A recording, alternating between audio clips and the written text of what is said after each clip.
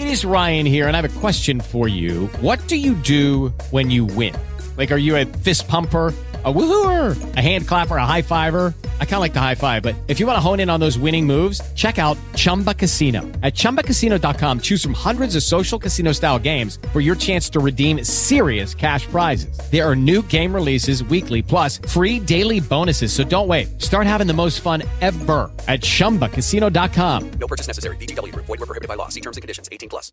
Lucky Land Casino, asking people, what's the weirdest place you've gotten lucky? Lucky? In line at the deli, I guess? Aha, in my dentist's office. More than once, actually. Do I have to say? Yes, you do. In the car before my kids' PTA meeting. Really? Yes. Excuse me, what's the weirdest place you've gotten lucky? I never win and tell. Well, there you have it. You can get lucky anywhere, playing at LuckyLandSlots.com. Play for free right now. Are you feeling lucky? No purchase necessary. Void where prohibited by law. 18+. Terms and conditions apply. See website for details. The world was on fire. Walls of flame crushed in, sending 100-foot trees toppling to the ground like slain giants. The air was screaming with heat. It rippled off the encroaching circle of flame in great shimmering waves, highlighting burning trees, brush, flocks of sparks that flew upward into the night sky that was deeply black, choked of galaxies by a kingdom of smoke. And it was deafening. The crackle of heat devouring wood, the hiss of things dying in the millions, the whistle of flames as they spread like disease. Through the death choir, I couldn't hear the crash of metal on metal as Sandy pounded away at the bunker door with his red-tipped service axe. I was on a defensive attack, putting wet stuff on the red stuff in an attempt to buy my only ally enough time to hack us to safety. We were soldiers, stranded in the enemy's belly, surrounded by an army of flame that would not stop until it had melted the meat from our bones, and our bones to ash.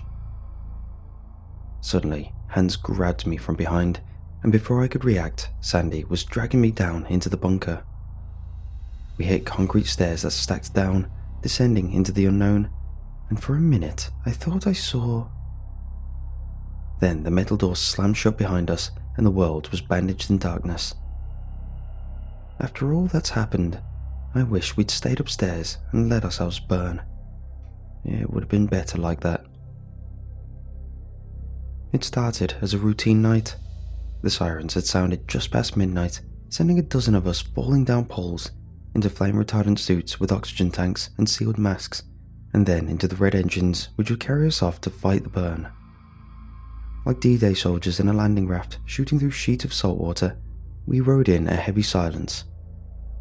It was comfortable that way, and it had become a superstition. We didn't speak until boots hit the ground. It had been like this all year. In the Ozarks, some junkie was always ashing down their meth lab trailer home. And since our firehouse served as a stretch of Missouri that contained no few number of Breaking Bad fans, we were always getting woken up to douse a drug fire. I figured tonight would be the same. I thought we'd just be wrestling another Prozac chemical burn with a dozen redneck onlookers howling at us in despair. But I was wrong. God, how I was wrong. Even before I saw the eerie red glow polluting the midnight sky, the dispatcher crackled in over the radio to remind us. This was a Class F wildfire. The sky was burning as Sandy broke our rule. "Oh my God," he muttered, eyes wide and bright. "Oh my God." A small patch of the northwestlands, a splatter of mountains crinkling the horizon, was on fire. I could see trees crumpling, falling as an army of flames charged the sprawl of suburbia between us and it. A disembodied voice spoke. "Air support's en route, ETA 20. It took me a moment to realize this was the dispatcher. It didn't take nearly as long to realize that 20 minutes was far too long for support of any kind. The burning trees were separated from the housing tract by a long ribbon of highway, a blistering stretch of asphalt that made our engine bump and sway like a galley fighting stormy waters. We were all grateful for that road. It would make laying a defensive line that much easier. We all piled out of the engine with our hearts hammering our throats, some guys from fear, others from excitement. It was a rush either way, a mainline kick of adrenaline soaring through your system, powering up each step under 75 pounds of equipment. Kozik, your typical beefy, wore-a-stash firefighter, was the company officer and ordered me and Sandy on anchor point. We couldn't protest if we wanted to. The great rush of heat was roaring closer to the road with every passing second. It was maybe 200 yards from reaching us. While the team went to work, Sandy and I grabbed our gear and fell into a torturous uphill jog, up into the woods.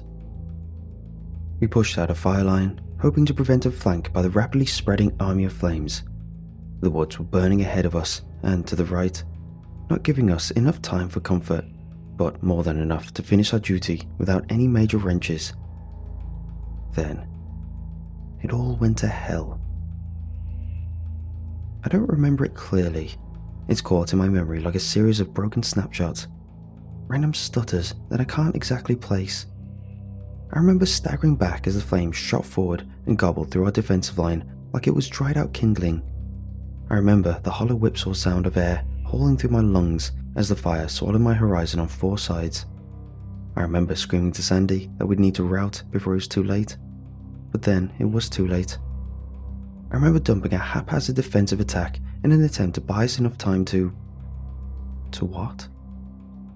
The next thing I knew, like trees crumbling around me like felled gods, Sandy was dragging me down the bunker hatchway, the one that would feed us, into the hive. Our comms didn't work down there, in the concrete stairway to hell. My headset cracked and spat static until I finally clicked it off. We staggered down in silence, guided only by the beams of our hazy flashlights we kept just in case. The stairs were narrow, the ceiling low, a concrete tunnel that forced me to stoop, and even then I sometimes heard my helmet cracking off the low roots that had forced their way in. The sounds of flames battering the metal door receding behind us, bleeding off into a low whistle that eventually faded altogether. Then it was just the sound of our ragged breath, our heavy boots pounding down as we went in a daze, unspeaking in single file. The only thing that mattered was finding the next step, the next step, the next step. I didn't have time to consider what might meet us at the bottom. It was a tunnel, but it looked like a wasp's nest. The wall, greyish and wrinkled, bore hundreds, thousands of tiny pocks, an awful vesperi, a trypophobian nightmare. Sandy had asked me something. I looked up at him, his boyish face drawn and pallid beneath his visor. "What?" I asked. "What is it?" he repeated. I didn't know. I didn't want to know. Looking at the mass of tiny hives, like so many dreadful eyes, made my skin crawl. I would have told him not to touch it had I seen his hand reach out, but I didn't see until it was too late. I turned as his outstretched finger prodded the wall, which was sponge-like and fibrous, and watched with growing dread as the holes around his fingers puckered and expanded with a dry rattle. "No," I started. The holes tightened and released a spray of thick black fluid. Sandy was splattered and fouling before he had time to react. Gobs of it misted his chest and helmet. I knew it was acidic almost instantly. Beneath the goo, his suit began to disintegrate, hissing smoke and a fetid reek that breached my suit and stung my eyes. In a daze, he tried wiping it off. It was like an awful vaudeville skit, Sandy desperately wiping at his chest, arms and helmet, which did nothing more than spread the acidic discharge to his gloves. Then he started to scream. He was like melting wax. As the suit dripped away from him, so did his flesh, falling off in waxy ribbons. It melted through his visor and then his face, pulling the skin from his flesh and the flesh from his bones. By now, it was more gore than suit. Great streaks of tissue and bone fell apart as blood dripped onto the dirt floor beneath our feet. It filled his visor and overflowed in a red sheet. He stopped screaming. He couldn't anymore. He was drowning on his own flesh. I hadn't moved. I couldn't, even if I wanted to. I was drunk on exertion and fear. My heart was hammering my ribcage hard enough to bruise. Finally, after an eternity of listening to the sickening splat of my melting friend hit the ground, he pitched forward and bubbled apart into a puddle of human goo, What remained of his suit deflated as he flooded out of it in a sizzling wet mess. I backed away as the pool of meat liquid crawled across the ground toward my feet. It was a hindbrain reaction, step after step, unaware that I was making them, until something thumped into my shoulder. A dry rattle filled my helmet as I turned to the wasp wall, which was expanding and contracting around me. I staggered back, bumped into another wall, turned and bumped another. The tunnel around me pulsed with awful industry. It rattled, hissed, puckering up to blow acid. I turned and ran as a wall of black ink sprayed out from countless faucets. I was gripping my Halligan tool as I stumbled out of the tunnel and into the White Forest.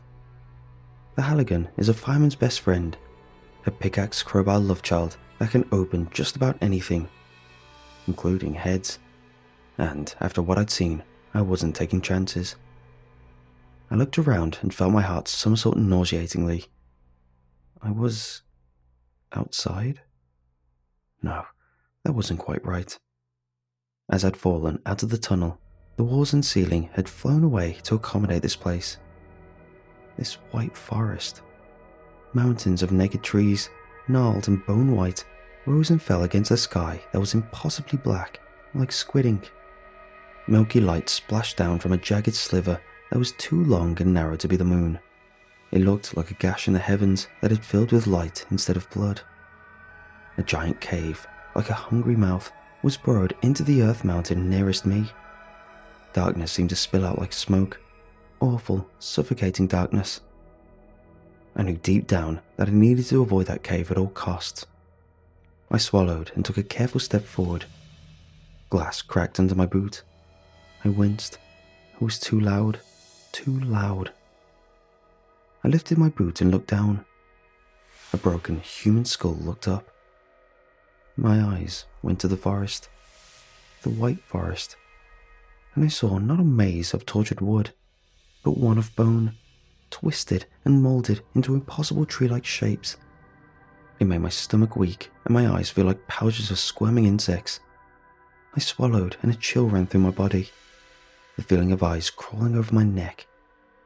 I turned to look at the cave, snarling at me from the side. Looking at it made me feel dizzy. Something dreadful was buried deep within. Move. The little voice in my mind forced my limbs into motion. I walked, slowly, surely, weaving through the detritus of death, rotted corpses draped in mouldering flesh, broken bones from things long forgotten. The cave receded behind me, and so did the feeling of eyes on my flesh. I gripped my Halligan tightly as I wound through the bone forest. A while later, I found the river, the one that ran through with a lame trickle of water that reeked of corruption. That's where I saw the woman. She was hunched over the riverbank, drinking? I couldn't tell from where I was. Her back was to me, soft white flesh beneath a silky dress, and it was hitching up and down. As I drew closer, I realized she was crying. It was like music, the sound of her pain. It flooded my ears like honey and vanilla, calming my raging heart. I didn't realize I'd moved closer until I was standing right next to her. Her hair was like flax, smooth as glass, and she was beautiful. I couldn't see her face, but I knew she was. "Ma'am," I said, not realizing I'd spoken until I heard the word in my helmet. She stood up, not yet turning to face me. "Ma'am," I said again, softly planting my free hand on her shoulder. I felt a sudden revulsion crawl up my fingers and through my wrist, slowly trickling up my arm like an eight-legged horror. I tore my hand away and watched with growing terror as she turned to face me. My stomach knotted up, forcing sour bile up my throat. I tried to step back, but I couldn't. I was frozen with terror. Her face was torn into an impossible grimace, distended into an awful silent cry beneath hollow eyes and hair that was black straw, hair that was drenched over a lumpy, malformed scalp like a dead spider. Her skin was made of wrinkles and disease, wrapped over sharp bones that looked like nothing but wire hangers beneath the roadkill rag she wore. I thought of the scream as her awful, pain-ripped face filled my visor. And then, she screamed. It carved through my stomach like a hot dagger. It filled my lungs with icy pain and needled my ears like a hive of insects. Curtains of darkness fell over my vision as the banshee howled. My legs gave out and I crumpled down, falling into blackness with a scream still ringing through my soul. I heard singing before I opened my eyes. It was lovely. It was in a language vaguely foreign, but it was warm and made me feel... I opened my eyes and looked around the dreadful wax museum. It sounds silly, but it's the first thing that sprung to mind. We were in a massive cavern. Incredible towers of rock spiraled up and down, splitting the space into sections. Guttering torches threw jagged shapes over the wax men melted into the walls. They were vaguely human mounds of wax, fused shoulder to shoulder around the wall of the cave. They were completely sealed over, spare nose holes and eye holes. Beyond those, I saw living eyes. They watched me, washed with terror, from beneath their waxy cocoons. As I slowly looked around, I figured all the wax figures were not figures, dead or otherwise, but living things forever imprisoned to the Banshee's cave. Suddenly, the singing was horrible, like something in the back of the fridge turned rotten, laced with a foul taste that made me feel dizzy. I was glad I couldn't see the Banshee. I was afraid that if I did, my stomach would fold and heave vomit up my throat. I tried to sit up, but I couldn't. I was bound to something. It felt like a rock, but it was warm, pulsing with slimy heat. The singing was getting closer, moving through the cave, ricocheting off the strange acoustics, but no doubt getting closer. Then it was right behind me, inches away, right in my ear. The singing stopped. I froze. I tried to make myself small. Dread turned my bladder to jelly. I heard bone crackle and snap as she shuffled into view. And I breathed a sigh of relief. She was beautiful once again. Beautiful.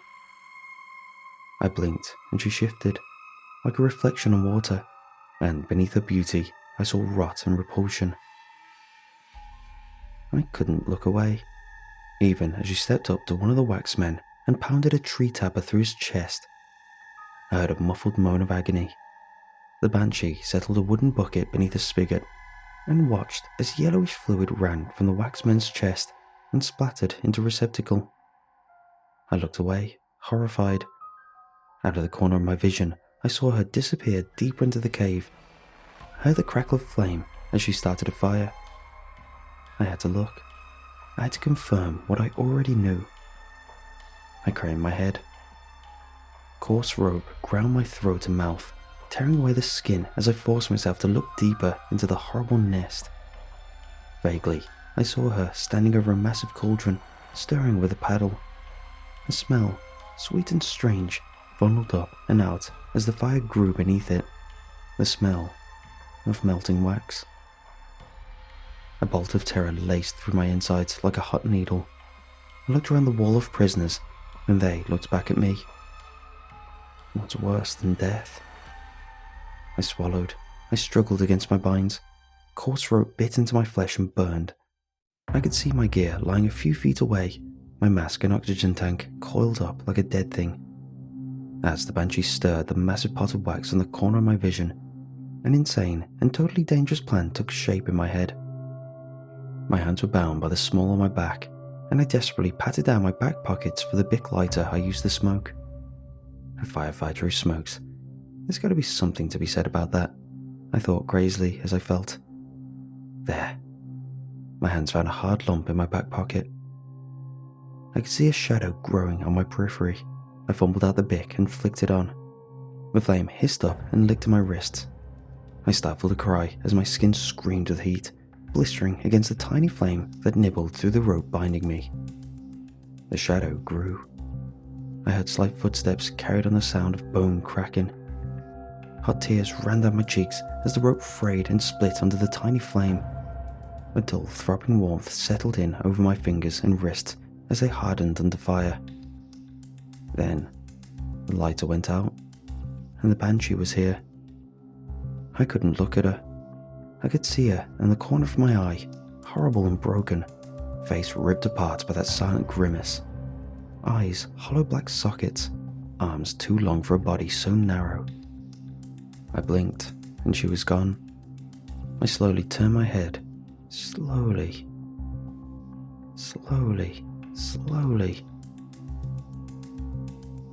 Her face was inches from mine, shredded with silent agony.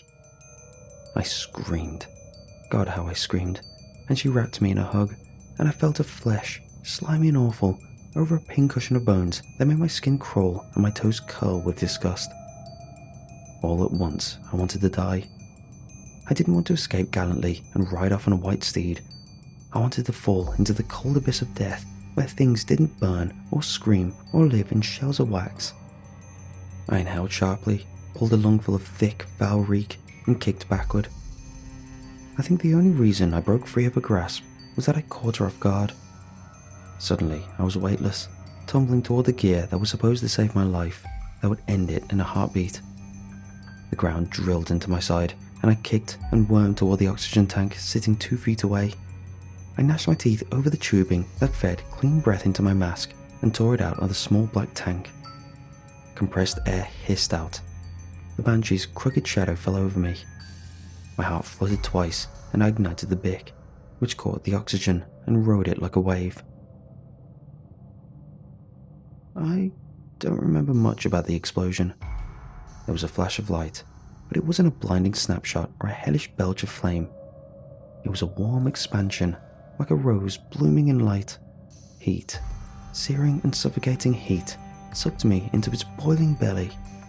The world shook as I burned and laughed and danced through blooming light. My life ended in fire, which is oddly poetic if you think about it. It began again in a riverbed surrounded by woods that were blackened from a nighttime burn. I awoke to the first light of dawn, with a thin trickle of ice running down my face. Water. I was in a river. It tasted like ash. It tasted wonderful. I sat up and looked around. My suit was scorched. My stupid, clunky, anti-flame suit that was the only thing that had spared my life. I was under open sky in the aftermath of a great fire. Everything was black, hazed with smoke and ash. Clusters of brush still smouldered here and there, but the fire had died with the night. I looked at my hands. They reminded me of roadkill, tired tread marks over splattered guts that had baked in the sun for months.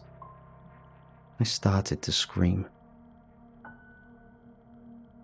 I've been in the hospital for longer than I can remember. Sandy's mom came to visit me. She cried into my bandages. They never found his body, which is why I think I started this tale. Maybe to give it closure, maybe to give it to myself. But as I reach the end of my recount, I don't feel any better. When I shut my eyes, I still see it. Her. The Banshee whose face was torn by pain.